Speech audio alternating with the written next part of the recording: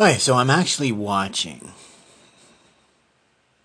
a talk given on Vedantic meditation, Advaita Vedanta. And he was just giving a talk, and he was talking about the nature of reality and perception. And he asked people to bring their attention to a chirping of insects outside. Now, for me, this is on record. It's a previously recorded talk, so I'm not being disrespectful here.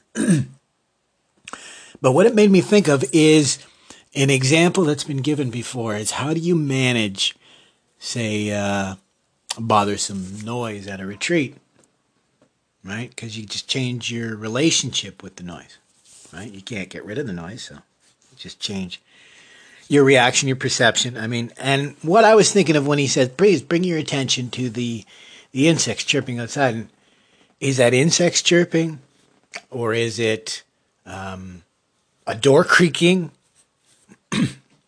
or is it simply a recording of insects chirping? And more so, it reminded me of what could be an excellent example of this dichotomy, meaning this duality of truth, of reality, as well as our wholesale acceptance of what we know to not be true. And the example, what I mean, okay, so I'm talking about our perception of reality. So what he's talking about right now, he's actually talking about our perception of reality.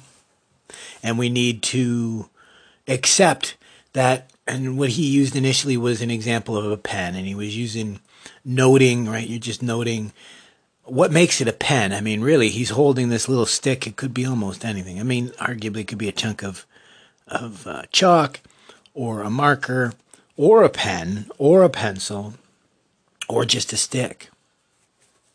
So that's why I was thinking of the labeling, because he said, well, now you close your eyes, even closing your eyes, noting that your eyelids are closed it can be used, because he's saying that you don't have to shut down the mind or the self to achieve these insights. So he used this pen as an example just to experience the pen. And the idea here, again, this being Advaita Vedanta, they share a lot with Buddhism. So he just wants you to, again, remember the teachings that, so this is a process. So you look at a pen, you perceive it as a pen, you attach to the perception, you have volitions created. So he was just bringing our attention to just experience the pen. And you'll hear that a lot. And that's what they mean. They mean don't add on to it, right? Don't think of it, is it a good pen or a bad pen? Is it a black pen, a blue pen, a pen that I want, my pen, his pen, your pen, their pen? Don't apply anything to it. So the exact can be said when he says, bring your attention, he should just say the chirping, right? Not the insects chirping, because what is your perception of a door creaking versus an insect chirping? And the example I wanted to give is I'm watching this on an LCD computer screen. This recorded talk was live. I am experiencing it as if I were watching this Swami give the talk directly to us. Of course, we have stories that we know where people literally see television as reality and they'll kind of go, but I'm not talking about going off the deep end that way.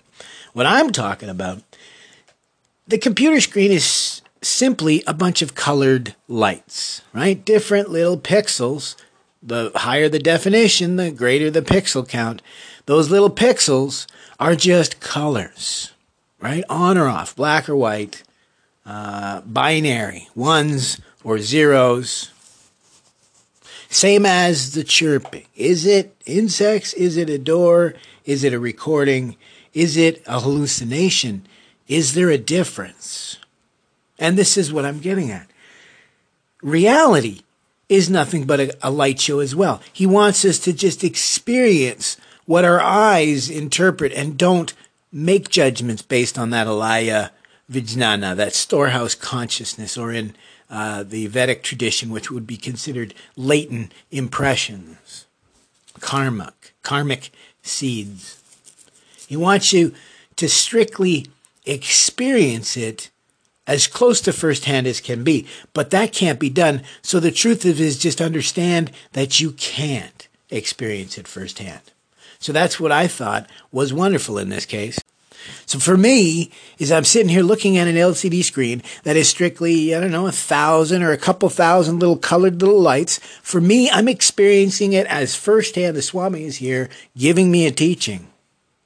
But it is no different than walking around in this world. It's a perfect metaphor for our experience of reality. Because we don't experience it firsthand.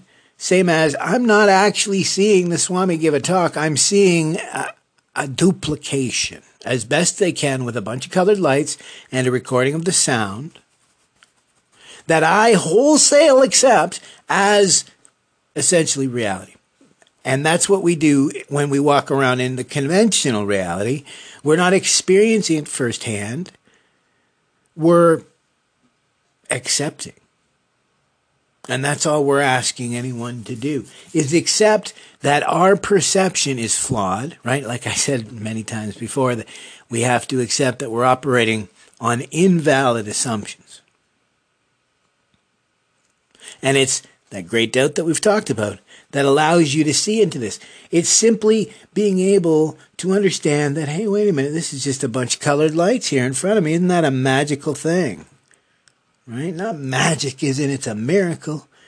But it's abnormal, extraordinary. Therefore, it seems like iddhi or a special power, supra-mundane. I don't know. I just wanted to share that as an awesome little metaphor for how we misperceive reality. Like looking at a television or a computer screen and seeing all of those little colored lights as representing reality, as seeing a person on your screen or a dog or a chimpanzee, as opposed to not being fooled at all. I mean, simply the two-dimensional space itself takes a tremendous amount of buy-in, right, for us to accept as reality. Not unlike I've talked about before, that you can have visualizations. So you can have visualizations, right? They talk about this a lot, right? Dream, make them manifest real. This is, in no small part, comes back to the Vajrayana or Tantric beliefs. Or as simply as what I remembered not too long ago that I used to tell the wife, just to give her, it was like my little tiny little tidbit into the truth of Tantric Buddhism. I used to say that thought is action and action is thought, right? It sounded kind of like Dune, but my intention was to give across this idea that, right, these manas are karma are manas. So these thoughts, these feelings, all dharmas are themselves, once again, no different.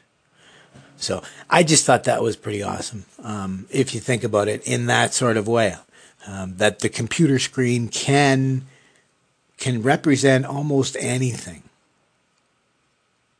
And again, the great doubt that should arise. So instead of staring at the computer screen and being wholesale convinced that this is reality, just always be walking around with that same sampajana that I mentioned. So that great doubt. Am I witnessing what I think I'm witnessing? Right? Sati, to remember that we're not experiencing this firsthand, to have that great doubt remain. So, thought I'd share that tidbit today.